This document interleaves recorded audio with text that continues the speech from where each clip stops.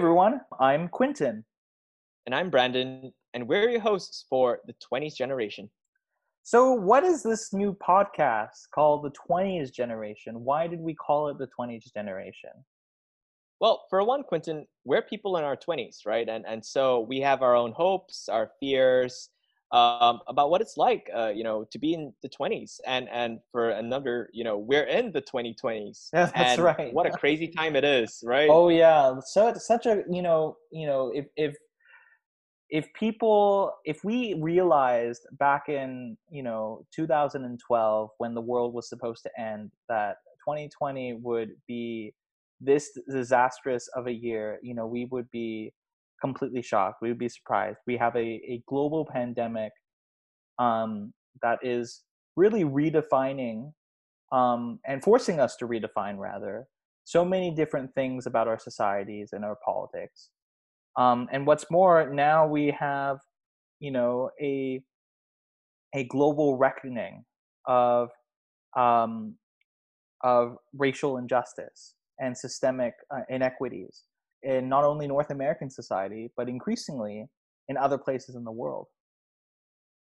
Right. And so when I graduated, I sort of thought I was going to be dealing with, major issues like, student debt, in-laws, and housing rentals, and I sort of hadn't really reckoned with the scale of the issues that we're sort of confronted with right now. A global recession, a major public health crisis hitting almost every country on the globe, as well as widening inequality and social injustice that's quite frankly made a lot of us quite rightly furious at the way things are. And not to mention, I think the worst sort of crisis that our generation fundamentally will have to bear the burden of, which is climate change. And the decades of neglect that have really caused this problem to balloon into an existential crisis for not like our planet in general, but also like people our age, you and me, Brandon, in particular. So these are not great times to be in your 20s. But Quentin, I don't think it's all doom and gloom. And I think we do have a sliver of hope that's born out of our generation, don't you think? Yeah, like I think that we have all these problems, right? That for a large part have been uh, pushed onto our shoulders, the generation, our generation's shoulders, and yet we've seen really great examples of young people in their 20s included, trying to make the world a better place and trying to chip away at these massive problems that we have in our society. Right, and it brings to mind for me what John Krasinski had said during a commencement address, actually, which was, how people in their 20s, during their commencement ceremonies, are under tremendous pressure to change the world. And I think for John, at his commencement, from what he'd shared, he was just kind of worried about rent, just like the rest of us, and not living with like 10 other people in the same room.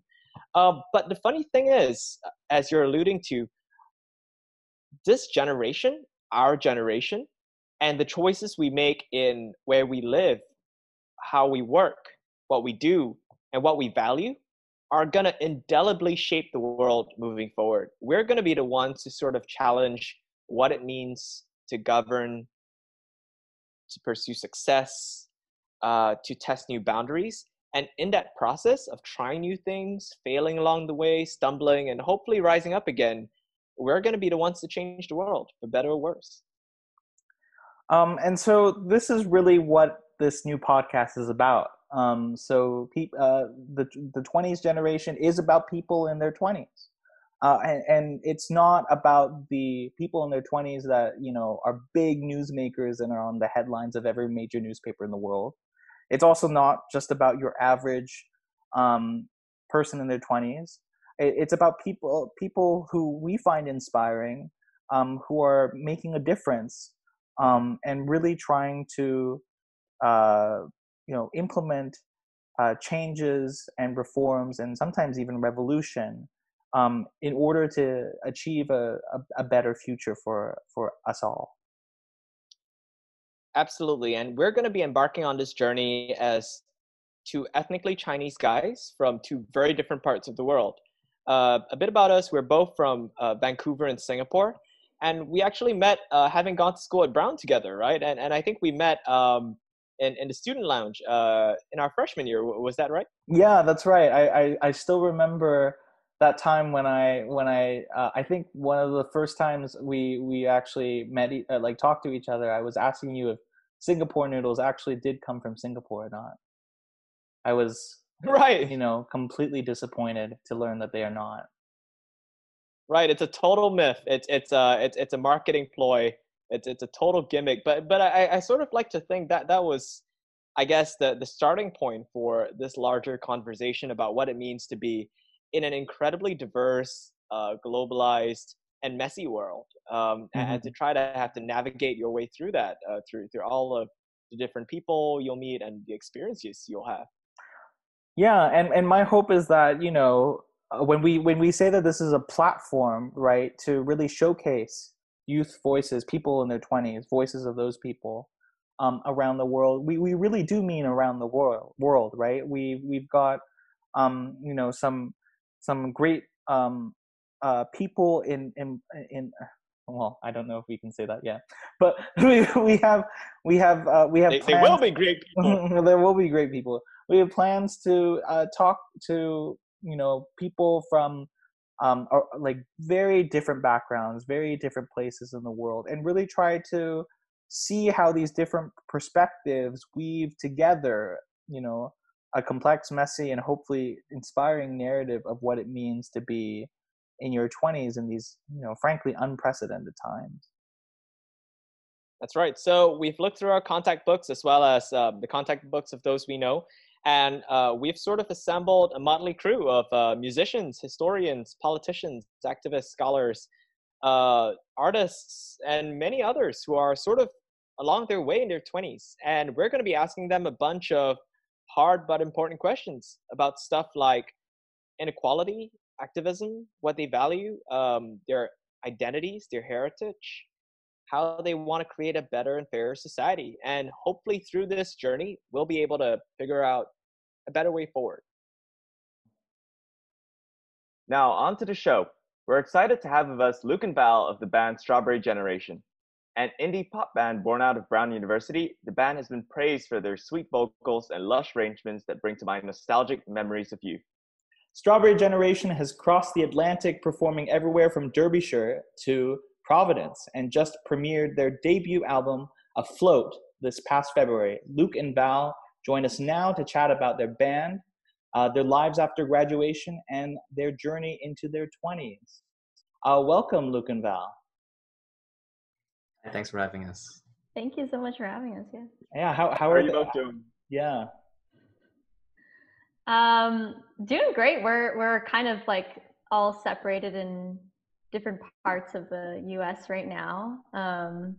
All staying at home, but yeah, generally doing okay. Staying healthy, keeping in touch with people online. And so right now you're actually separated, right? You're in different places right now, right? Yeah. So I'm in the Bay Area near San Francisco. I've been working here for the past year, and I'm actually planning on moving over to the East Coast very soon to start med school. But right now I'm just sort of enjoying the nice weather, the sort of solid 70-degree weather every single day, it's been really nice. Yeah, I'm in Arlington, Virginia. Before, I guess, the pandemic, I was working in DC. Now for the last couple of months, I've been working from home. Cool. We wanted to invite you to this podcast because this podcast is about people in their 20s. And, what better sort of type of guest to have to invite than, two of our close friends who are in their 20s, who are in a band about this generation, presumably. About being in your 20s, yeah. Yeah, that's us. No, I just like that. It's really cool. I mean, I'm really happy to be chatting with you guys. I guess I was wondering, like, what sort of prompted you guys to want to start this podcast? Yeah, it's a great question. And I think one of the key things was, sitting around, we were just kind of naturally in our 20s, not quite certain about what to do with the multitude of challenges, both, personal and global, I guess, that all of us are kind of dealing with. Everything from how to get a good job to how to pay off debt to why on earth is the world so unequal and messed up these days to what do we do with our lives? And we just had a bunch of these hard, exciting, crazy, wonderful questions that I guess everyone our age was just trying to answer. And we figured, we have a bunch of friends who are doing cool things like yourselves, and who might have answers too. And let's try to jump on a journey with them and try to figure it out together. Awesome. That's cool. Well, I am excited to hear what all people all over the place in their 20s have to say. So we wanted to first start, I guess, with an introduction about the band and how the band got the name Strawberry Generation. And of course, I think all of us at Brown sort of grew up with Strawberry Generation across our college years. Big fans of the pop hits that you've put out, big fans of the jamming sessions in the underground, big fans of the outdoor live concerts, and great memories of that, which I still miss here in Singapore, actually. But I think a lot of us may not know, for those of us listening to this podcast for the first time, what the name Strawberry Generation means. Could you talk to us a bit more about what it is? Sure. So the phrase Strawberry Generation it's a Mandarin expression that refers to the current young people of today and how they're spoiled, easily rotten, that kind of whole like snowflake thing that Westerners know about. So that's like one of the names that like I guess I thought of in the process of forming the band. And I guess like going back before that, how the band was formed, I was in my first year of school, and in my music class that I took in the first semester of freshman year, I met my friend Chris Chen, and at the time I was recording stuff just like solo, with no intention of being in the band. And I asked Chris like, "Oh, I have a song that I feel like having a really cool saxophone solo at the end. Do you know anyone who plays the saxophone?" And he was like, "Oh, I have a friend, Valerie, who plays the saxophone." And then we all met, and then a bunch of other. Fast forward to the story, we formed a band with a few other friends from Brown, and then when it came time to give the band a name, I was like, we had a few options, I think, that I recall. Ultimately, I think I pushed pretty hard for the name Strawberry Generation. I thought it was a pretty good name. Yeah. Valerie, you're smiling there. Is there? Did you agree with this name, or was this a fairly forced sort of decision? Oh no! It wasn't anything like that. Like I think that we're all really big fans of the name. There's just, yeah. I mean, I think that like there's a lot more like thought put into the name that Luke hasn't mentioned, but it was kind of about like a little bit of our like sort of Asian roots, and yeah, just sort of like reclaiming this idea of being like entitled and having, like you can't handle difficulty and challenges. So yeah, I don't know. We're very indecisive, I think, Luke and I together. And so every time that a decision has to be made, we sort of like discuss it forever until we decide that we just have to go with something. And I think we've gotten better at that, but in the beginning, definitely it was just like, oh, it's a very important decision. We have to think through it really well. But I think, we really like the band name, and yeah, haven't looked back since. Actually, I do have to. I mean, I don't have to, but I think it's funny to point out that one of our previous band members like at one point very early on in the band, he gave me a phone call and he was like, oh, I'm not sure about this whole band name thing. I was like, oh, I thought it was fine. And this is like I think it was like a few months after we've had the name. And then they were like, I've had friends come up to me and say, yo, the music is great, but the band name though, like, why? And then so like I was kind of like, okay, this is surprising because we had the name for a while. So I was like, oh, I assumed that we were all chill with it. Then like the more I thought about it, and then like, I had to like justify my decision because I wasn't about to change the name like a couple of months into having a band. That's like, I don't think that's a good decision at all. So as I thought about it, I was like, it's kind of a thing where like you're forced or like you become more attached to the idea the more you have to defend it. Like at first you're like, this is a cool name. And then like after a while, like oh no, actually the name is good because of X, Y, and Z. Like I became more of an ardent defender of it.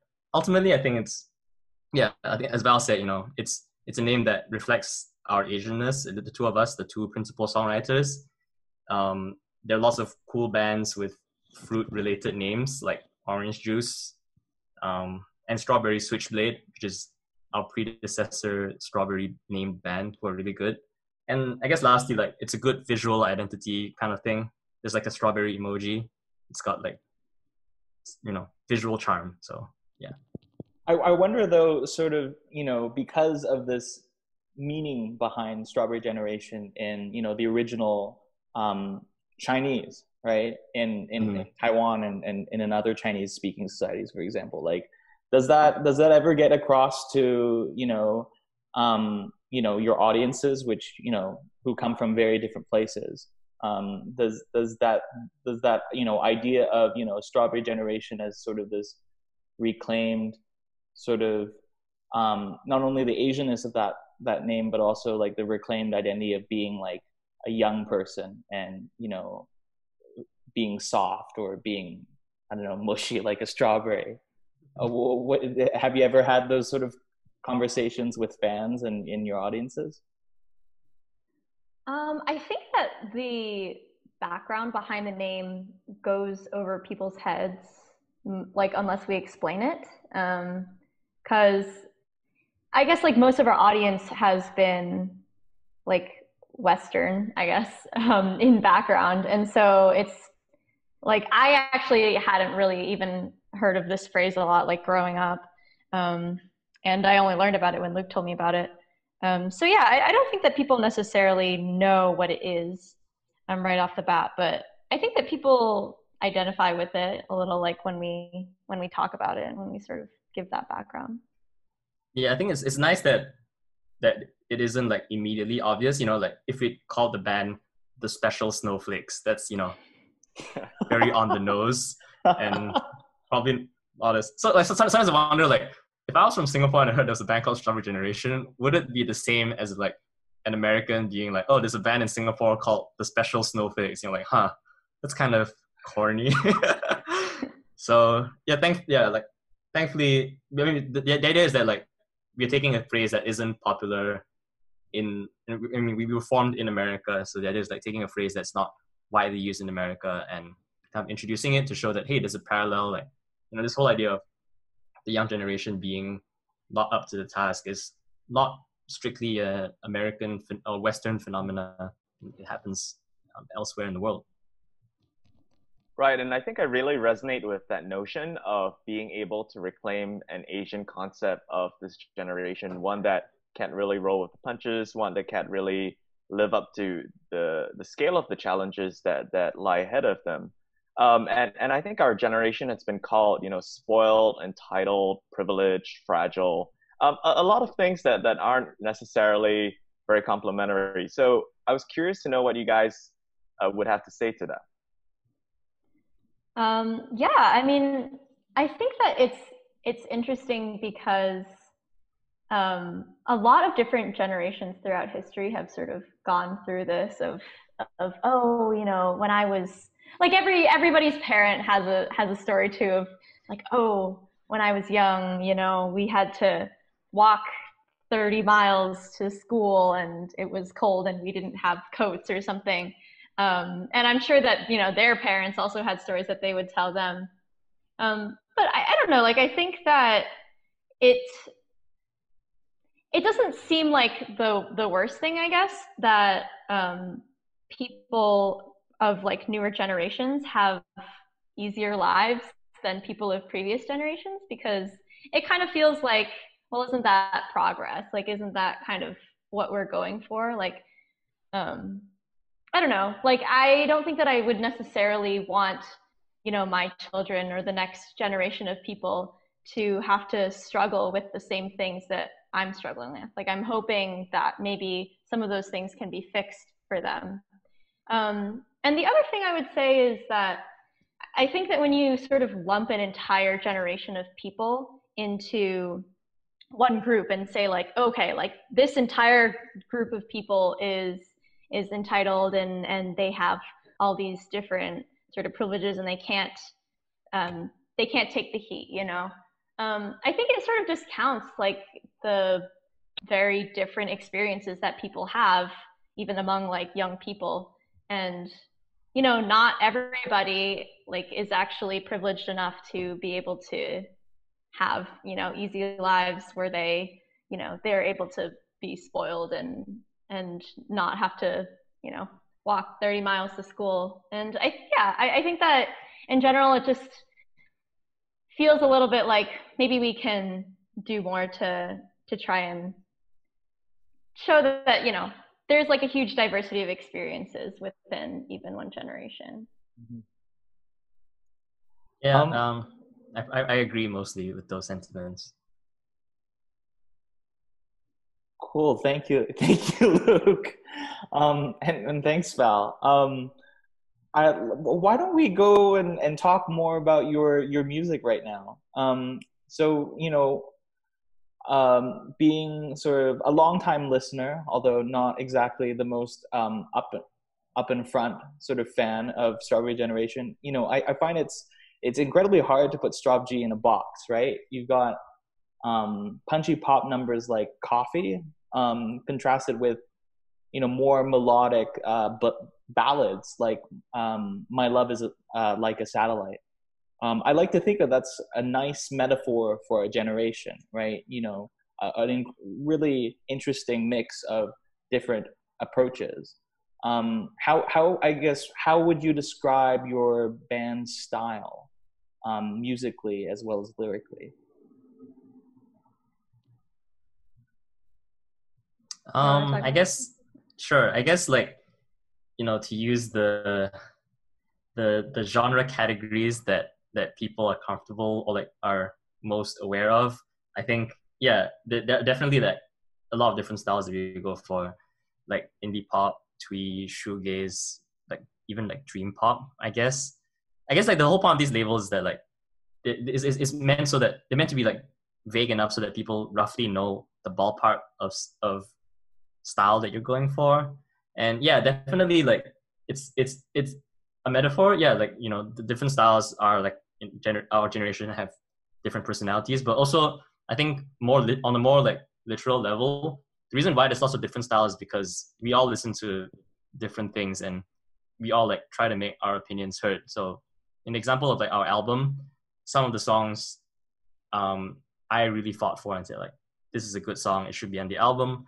Some of the songs I was like not so keen on, but other members of our band were like, this is so good, what are you talking about? So it's kind of this like debate back and forth that leads to a variety of styles being represented. Yeah, I would agree with that. I think that we like, even I think so Luke and I are the primary songwriters, right? And I think that even among the things that we write within ourselves, like I think that Luke, you write like a variety of different types of songs, and I write a variety of different types of songs. Like I think because we also listen to different types of music just within ourselves. But yeah, of course, like I think a lot of the arrangement and the execution of it comes from, just all of us sort of having different ideas of what we like in our head. And that diversity of ideas really does come together, especially in your latest album, Afloat.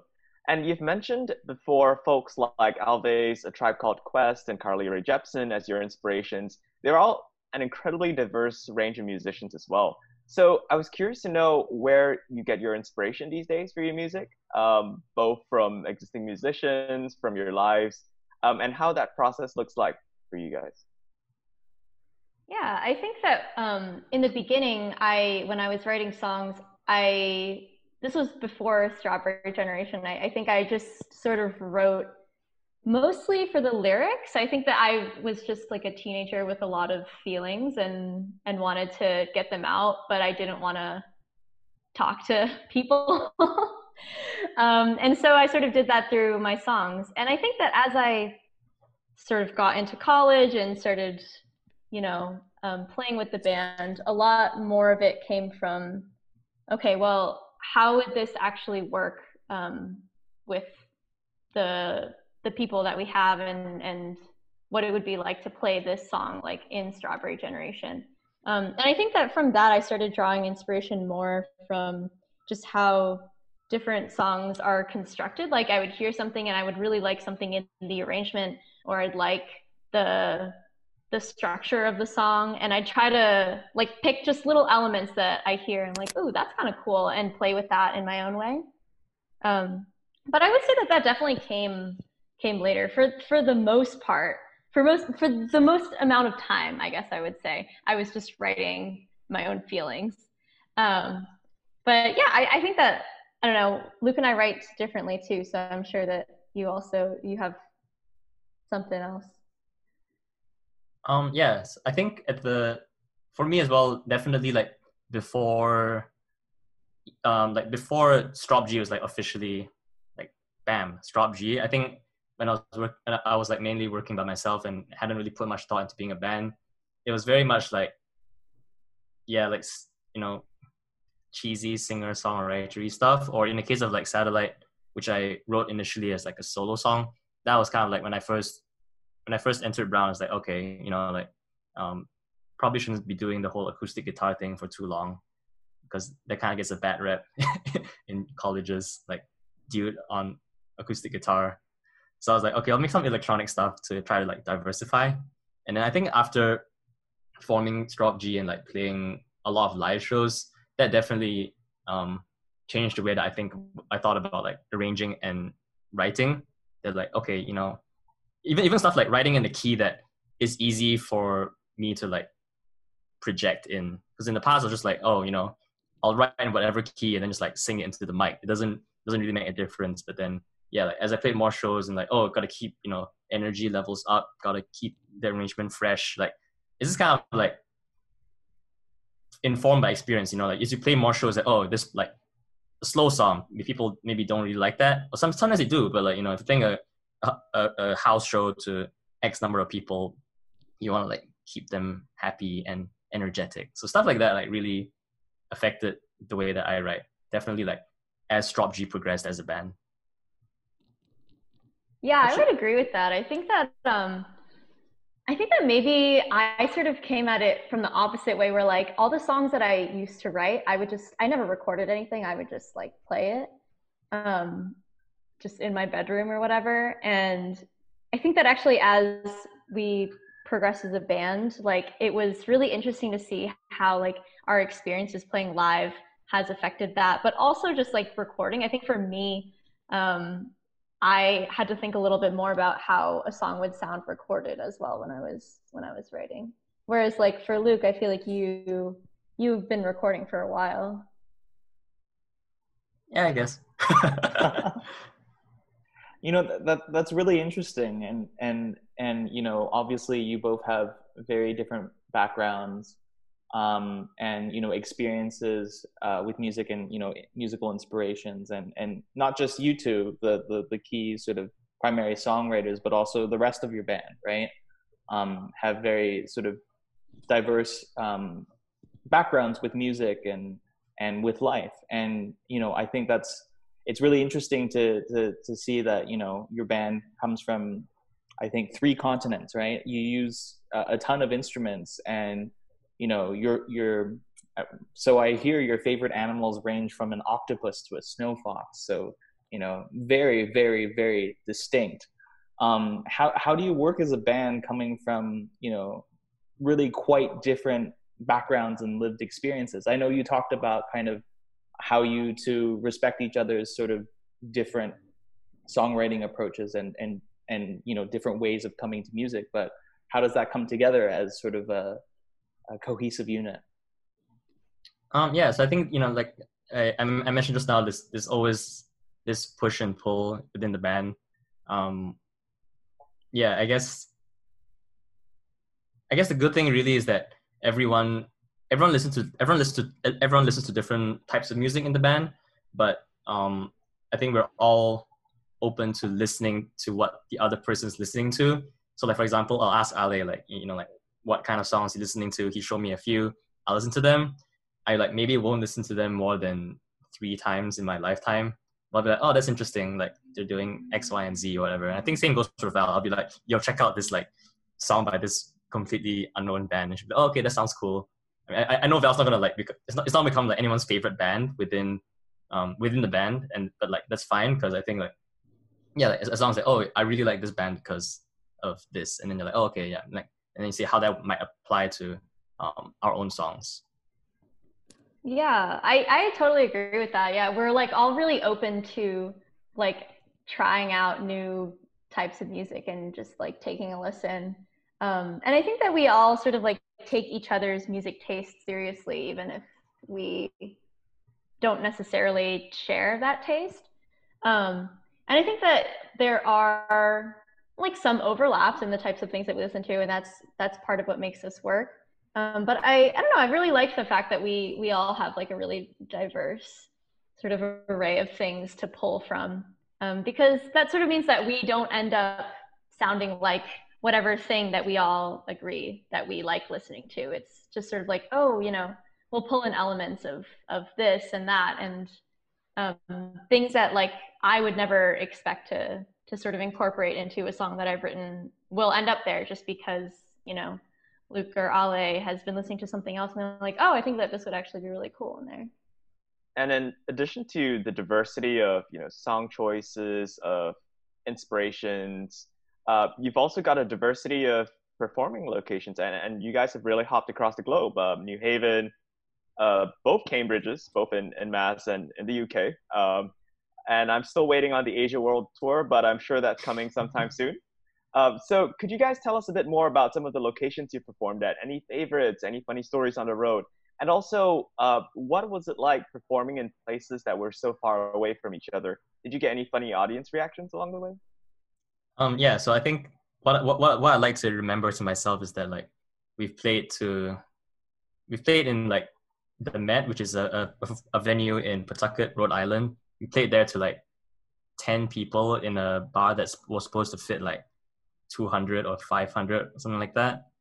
So it's like basically very empty. And we've also done like, you know, decently sized locations, and even not to brag or anything, but you know, we've done like a small decent sized festival. So I guess we have really seen the ups and downs.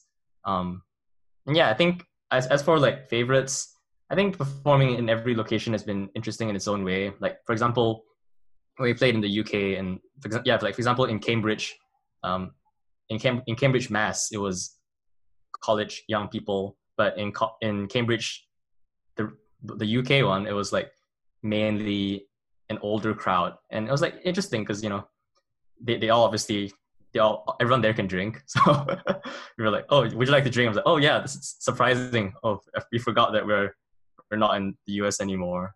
So I guess like it's really been, I guess the only thing that I'll say about it is it's been really surreal because I don't think I started the band as like a college band sort of thing, but definitely like the privilege and the ability to have to play in all these different locations is like is a huge honor. So yeah.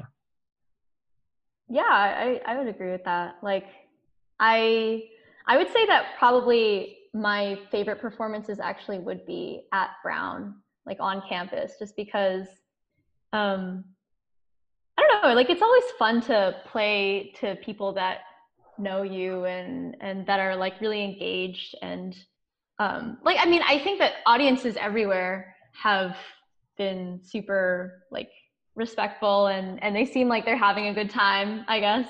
But yeah, there are definitely sometimes like when people don't know you, they're there and they're like, oh, this is cool, or they're sort of like respectfully listening to you. But I think at Brown, where your friends are there and people have seen you play before, like there's just like this energy, I guess, that comes with it. So I would say that like probably some of my favorite shows were just right at home. I guess it's like in sports when you have home and away games, when you're playing at home, it's like, people are like, they're on your side. Yeah. Away games, I mean, there are away games and there are away games. There are away games where like in the UK, we didn't know anyone, but like, it's not like we were turning up uninvited, so to speak. But like there have been shows in the US where like we're like opening for someone and like we're not the main reason people are there. And that's always like, it's not like those shows are difficult, but it's more like the attitude becomes like, okay, like we got to make sure that people aren't talking in the middle of our set or whatever. So there's a bit of like gung-ho-ness in those shows, as opposed to like, hey, it's all pals or whatever, which is fun too, obviously. But yeah, so like every show's different in its own way. They've all been like really great experiences. That's really interesting. I wanna now talk about sort of your lyrics and sort of kind of try to draw some sort of philosophical musings, as it were, from you two about music and also about life. I think on the surface, a lot of Strawberry songs seem to be, very sugary, happy, and nostalgic. But I think a closer look at the lyrics sometimes reveals, a lot more sort of deeper meanings that are a lot, much more complex compared to that sugary surface. You've sung about, dating, misunderstood love affairs, dislocation, reading poetry in high school.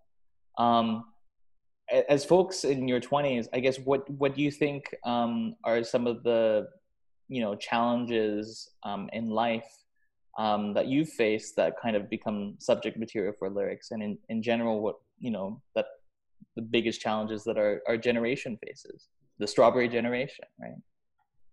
Yeah, I think that our generation, we sort of struggle with isolation in a unique way. And I mean, I guess like part of that is sort of like, oh, look, we're in quarantine. But I mean, in general, like, I think we, maybe because of like technology or social media or whatever, like how easy it is to feel like you're surrounded by people and feel like you're getting stimulation from people while you're also just by yourself. Or like maybe you are feeling like super, super lonely. But I think that like being able to feel lonely, but also feeling like maybe you shouldn't be because you're just like hearing from people like opinions and all that all the time. Like it's a very unique type of isolation. And I think that there's like sort of a theme, I guess, in our songwriting that comes from that. And part of it is like the way that, well, I guess, I'll let Luke speak for himself. But I think for me, like I tend to write songs from a personal place, but I tend to like, I don't really like to put it all out there, like, so there's a thing where Taylor Swift will like put the names of people in her songs. And like, I'm like very much the opposite of that. Like I would never actually do that. And I put names in my songs, but they're all made up names. And I think that I tend to like to explain like the emotions that I'm having and the struggles that I'm going through a sort of fictional story, I guess, in the songs.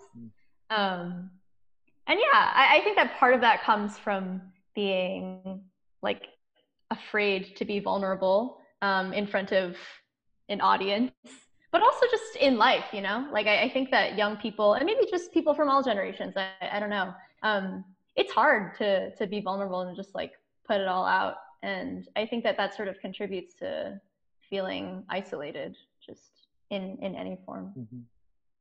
Yeah, I agree for the most part. I think the idea of vulnerability in this day and age with like the classic like social media stuff, and everything you say online like is archived on, like, is permanently there. I think that definitely is the thing that that simultaneously is something that I think about when I'm like writing, and also something that I think affects our generation. Stuff that like 20 years ago, like there were no such thing as read receipts, right? Like you don't know if someone's received your snail mail.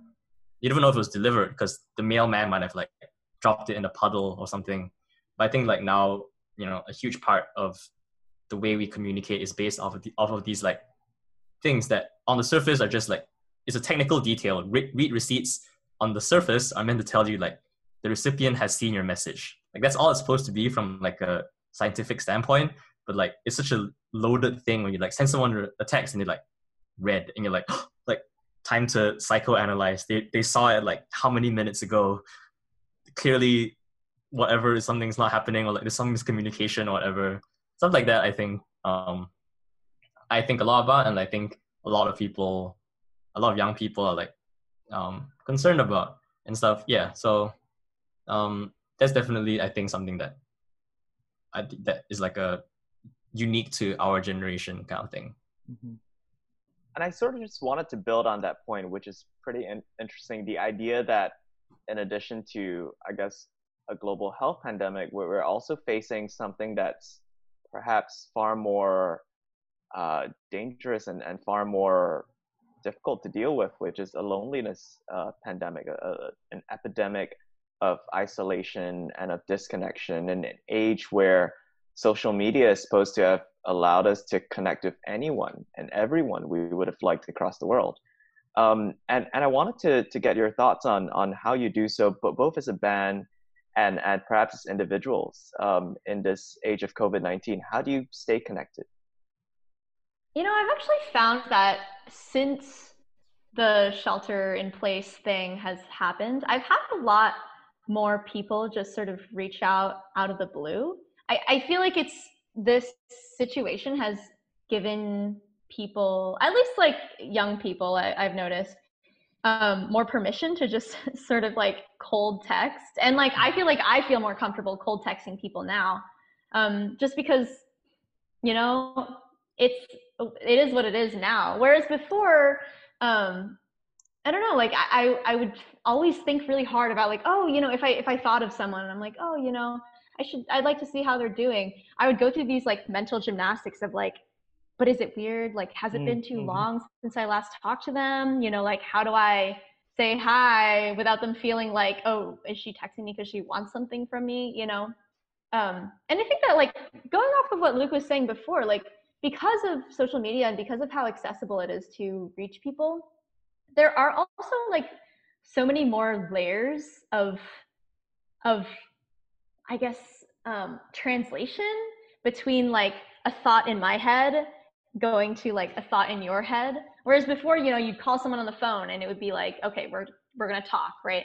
And now, when you send a text, it's like what you were saying, right? With like read receipts and stuff like that. There's just so many more layers that you kind of have to work through, and it just seems less direct, even though it is more accessible. Mm-hmm. Yeah, I wish I could say that. I was more connected, but I think even post COVID, I think it's definitely like taught me like I haven't gotten better at being connected, but I'm reminded of how unconnected I am right now because of like and before COVID as well. I was like, I'm living in DC, like Arlington rather, but I don't know that many people, and I'm not the best at like keeping in touch. So like with the COVID stuff, I'm like, oh, I guess I really have not been doing a good job, COVID aside. And so like, yeah. Yeah, that's really interesting, because I totally feel the stuff that you both, especially what Val said about we used to have so many kind of unspoken rules or some sort of like obstacles or something like that preventing us from actually reaching out to people in a more genuine way. And suddenly with this COVID-19 pandemic, all bets are off, right? And it's terrifying, it's scary in many ways, and a lot of our physical connections have been unfortunately broken off. But in other ways, sort of our inhibitions of actually reaching out to people we haven't spoken to in, you know, ages are kind of melting away. And you know, it's really strange how that works. But you know, it's probably a good thing ultimately in terms of how we get to reset our relationships and potentially, you know, rekindle friendships and connections that we've lost in the past. Yeah, absolutely. I wonder, sort of, you know, another theme that I think comes up in your music that's kind of related to this actually is sort of this idea of wandering and not really understanding where we're going. Like I'm thinking in particular about one of my favorite songs and one of Brandon's favorite songs too, which is Losing My Way, or I guess Every Day Feels Like I'm Losing My Way. And I think a lot of folks our age are feeling that way right now, not just because of, you know, the pandemic, although that's probably a big reason why, but, you know, also because of the incredible uncertainty, right, that our generation seems to have fallen into, with, you know, increasing job market competition and, you know, a lot of real questions about, you know, what the future of our planet will be like. So, you know, folks are unemployed or stuck in dead-end jobs, right? Moving city to city and hoping that there's, you know, kind of like how the opening line of that song, Losing My Way, goes, a guardian angel to send them a signal. So, you know, Strawberry Generation, if you were that guardian angel, what sort of signal would you like to send to those wanderers, I suppose? So I guess as the person who came up with that line, you know, it definitely came from, as with a lot of my other songs, it comes from like a place of, not pessimism, but a place of like, of caution, you know what I mean? So I don't know if I'm qualified to give, you know, the grand advice spiel thing, but I think, like, I guess I will say that, like, I think everyone manages themselves differently in the face of adversity. And I think in the times that I've faced adversity, when I look back on it, I was like, oh, I guess I was, you know, acting very differently from how I usually did. But I think, like, you know, I think there's something to be expected. We can't always expect to, you know, have unwavering resolve or like be unwaveringly always this same person regardless of what happens in our lives. So sometimes like, you know, I'll be like, oh, I'm acting really differently, or like I acted really differently at that time, but I'm like, you know what, maybe it had to be done, maybe that was necessary to get where I am now. And yeah, and I think it's also interesting in terms of what a lot of, I don't know, in terms of what's happening on social media a lot. Sorry to keep linking back to that, but I feel like there's this idea of like people calling each other out for things that they said many, many years ago. And that's not to say that that you shouldn't call people out, like when they say problematic things. But I think that there is also, like, I've seen a bit of resistance to just like apologizing, you know, sometimes like people will be like, oh, like, you know, they'll get defensive about it. And I think that it's okay. Like, you know, sometimes we just need to accept that, like, you know, I've changed, like the world has changed, like people change. And, you know, just because you said something wrong in the past doesn't mean that you can't learn from it now. But also, you know, that was you that said that. And so like, it's okay now to take responsibility for the wrong things that you said in the past. Mm-hmm. But yeah, I mean, I think that I totally feel that, like, there's a lot of just like feeling like I am a totally different person now than I was before. And I'm always just going from place to place and in terms of what I think is cool and not. And even if I look back on the beginning of, you know, when I was first making music with Luke, like I will listen to old music and just hate everything that I used to write. But that's, you know, that's part of the deal. Like I think that not a bad thing, because it means that I have learned something and am growing as a person. It's, you know, I don't have to feel bad for the fact that I wrote what I think are, you know, bad songs back then, because you gotta, you know, just get it out. So yeah. Well, I personally think that some of the very early hits, like the ones about peanut butter, are among Strawberry Generation's best. That's I'm not sure if cut. I'm not sure if that's canonical. Yeah, but I really resonate with that notion that our generation, as we're growing up into this age where you can reach millions, if not billions, through the power of social media, is tasked with this challenge of having to steward both an online presence in addition to a physical presence. And it's scary to think, as you mentioned, that we'll be held accountable. As one of my favorite TV stars, Hartley Sawyer, was for your tweets. For context, I mean, Hartley was sort of called out for racist and deeply disturbing tweets, and he was removed from his role as a superhero on The Flash. And it's scary to think that way, but also I suppose that there's room for a degree of forgiveness, I suppose, as well as a degree of repentance on the part of those who sort of have lost their way, sort of have made mistakes along the way, because I guess that's all part of growing up and maturing, sort of figuring it out along the way, making some wrong turns, admitting that, and then having the courage to sort of move on. And on that note of wandering and trying to figure out where you're headed in life amid the wrong turns, I think a huge treat for any Strawberry Generation fan is the music videos. And in them, you've really wandered everywhere from the streets of Providence to piecing together vinyl records in the desert, to even carrying antique TVs across the jungle. All brilliant videos. And I was just curious to know what the stories behind these music videos were. Sure. So yeah, like I think we've made like 4 videos, and all of them I really have a soft spot for them, because each of them was like I mean, this is what videos are. They're like documents of the time that they were made in. So all of them, like, I have really good memories of. I guess the first one was Coffee. That was a final project for one of the RISD winter session classes I took. So it was like 2 birds with 1 stone, you know, get a college credit and knock out a video at the same time.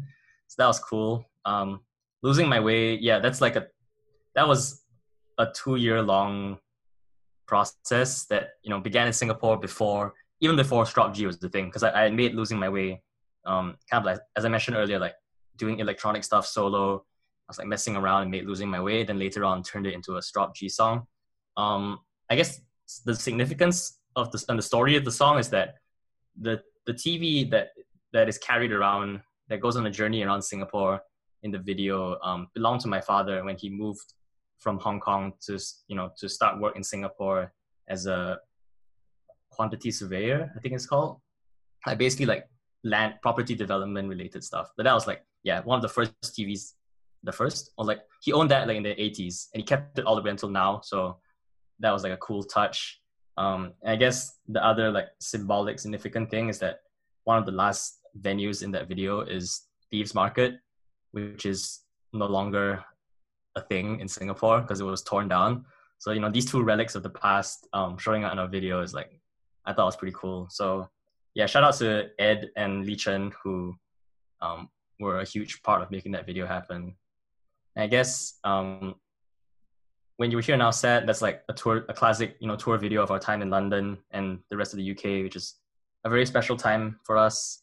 And lastly, Hannah, it was kind of a relatively last minute thing. After the album was done, we thought it would be good to have a music video. So I asked our friend Josh, and who's in Providence, and I went up for like a short weekend to film that with him.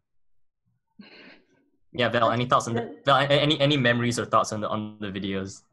I feel like you just covered all of it. Yeah, I mean, I sort of liked, like, I think that like Coffee and actually, wait, no. Yeah, Coffee and When You Were Here are sort of the only 2 that I feel like I was like directly like involved in any way. But yeah, I don't know. Like I agree with that. Like it's just sort of a nice like timestamp of what we were up to at that time. What I'm curious about, sort of like, I think it's the music video for Coffee, right? That's through the streets of Providence, and really like captures, I think, kind of like really interesting feelings, I guess, of Providence, the city, that I think resonate with a lot of people who called Providence, however briefly, a kind of second home, like Brown and RISD students, but also, just watching that video sometimes, takes me back to, that sort of, strange feeling that Providence gives you when you're a college student. Just wandering the streets of a very interesting city. How was that, the filming process for that, like, in terms of like finding locations and trying to get the right atmosphere, I guess, for Coffee? Do you want to talk about this, Luke? I feel like you were doing a lot of scoping during that time. No, I just had a memory of like location scouting, and like I remember like having like a piece of A4 letter paper. We don't use A4 No, in America. please having never a piece of refer to A4. I had a piece of letter paper, and like I had like cutouts of locations. So I would bring them to Val and like, okay, shuffle them around. Like, okay, how about this one first, and then this one, and then like once that was decided, we tape it down, and eventually we'd have our storyboard, because obviously I can't draw, I can't storyboard. So I was like, okay, I'm gonna use like the locations as photos. I'm like, okay, then like Val will stand here, I'll like be here or whatever. So yeah, that was like my memory of it. And I think like especially now, having left Providence, I'm like, wow, Providence is such a great place. It's like, I mean, obviously like the rose tinted college student glasses are on, but like as a place, I thought that having not been in Providence for a while, I'm like, oh, Providence is really cool, and I would obviously want to go back at some point when it's safe to do so.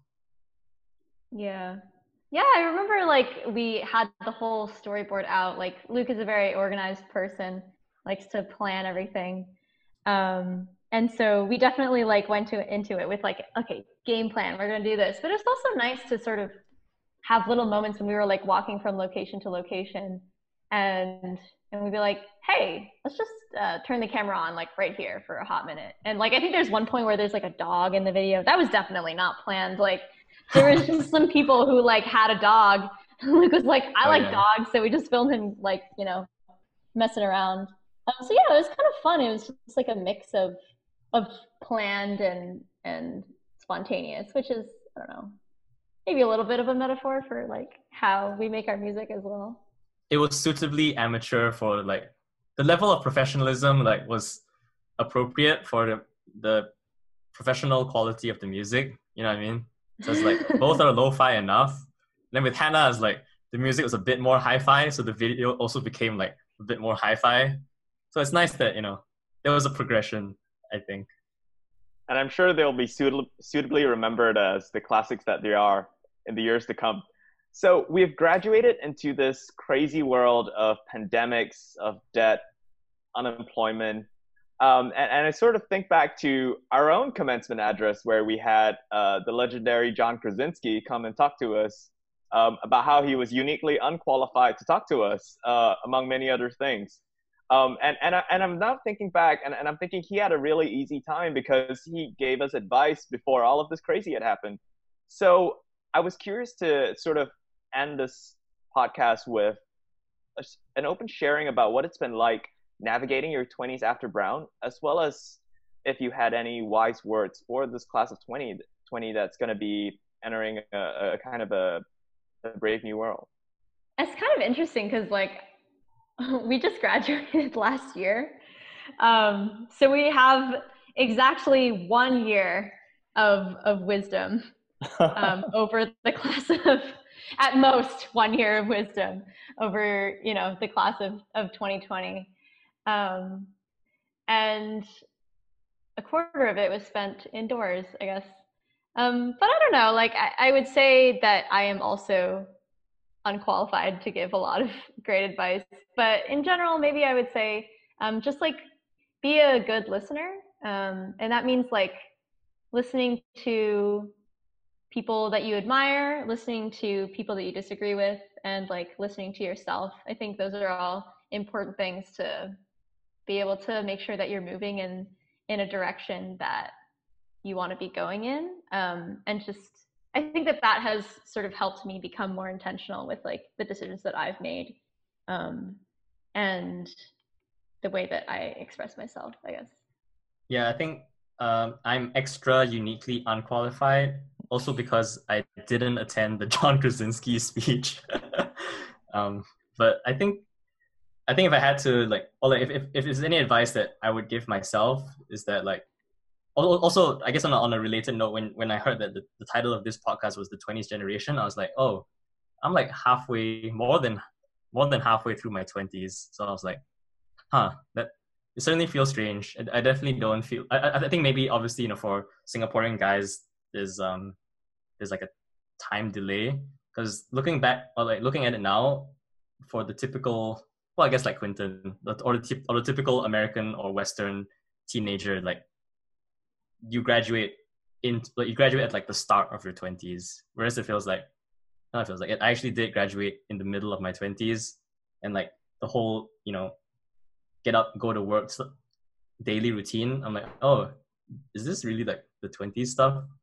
Or at least I maybe, and then I realized that maybe something that I should be more aware of, and that's the advice that I would give to other people, something that I think I should heed myself, is that like after it becomes safer to go outside, like after the bars and everything have reopened, I think like a reopening of the self is in order. You should be more open to interacting with people, like learning new things, keeping in touch with your family and people who you appreciate, stuff like that. I mean, maybe it's like kind of cheesy, but I think like I definitely didn't realize that until like I took a look at myself and what I was doing pre and during pandemic. I was like, oh, it's not that much different, huh? Something should change like once it can. Yeah, I guess I'm curious for you guys too, Quinton and Brandon. Mm-hmm. Like what are some things that you would want to tell your past self? I don't know. For me, I think, to be honest, I feel very similarly to what Luke just said, because in many ways, I think,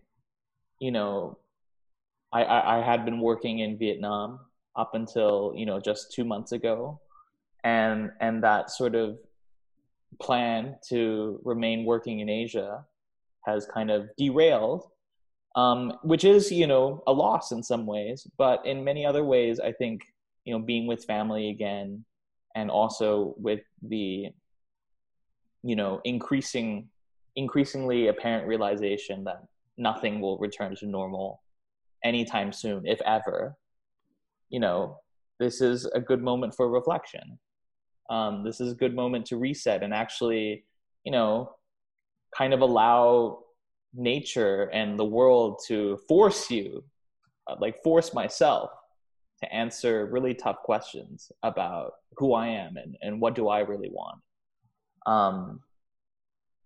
Kind of Uncle Iroh is speaking from the heavens and demanding that I choose my own destiny. So I think in many ways, yeah, I wonder if that's probably something that the class of 2020 will be doing right now too. Even more so because, we've all had a taste of, post-graduation life in the normal world, and now is the new normal. And, we're going to have to reevaluate a lot of things, if not everything. And I think, that's both scary, but also a tremendous opportunity to actually try to do things right, by ourselves and by each other, I think. And on my end, I think I particularly resonated with what both of you spoke about in terms of the need to stay connected and the need to stay optimistic, just because we live in dark times, but there are clearly bright places even in these dark times, and it's important that as I think we enter our 20s, we bear in mind that we continue to be dislocated geographically, culturally, professionally, as we bounce from place to place. But if I had words for my younger self, it would be along the same lines as what you've mentioned, which are to stay connected, to continue to chart your path with a kind of courage and a kind of optimism, I think, that does not befit the times, but which is nonetheless vital in being able to create a new future, one that hopefully is a bit better, and one that hopefully does better by all of us as well. Cool. Well, on that sort of both celebratory and kind of reflective note, I guess we've come to the end of our premiere segment for the 20s generation. A huge thank you to Val and Luke for joining us today. Thank you so much for having us. Thank you. Yeah, this is fun. So you can find Strawberry Generation on Facebook at facebook.com/Strawberry Generation Band, and on Bandcamp at strawberrygeneration.bandcamp.com, with links to their music in this podcast description. Guys, thanks so much again for joining us, and stay safe. Thank you. You guys Thank you, stay likewise. safe too. Thanks for listening. Stay tuned for more great stories coming your way. To end off today's podcast, here's Strawberry Generation's Afloat.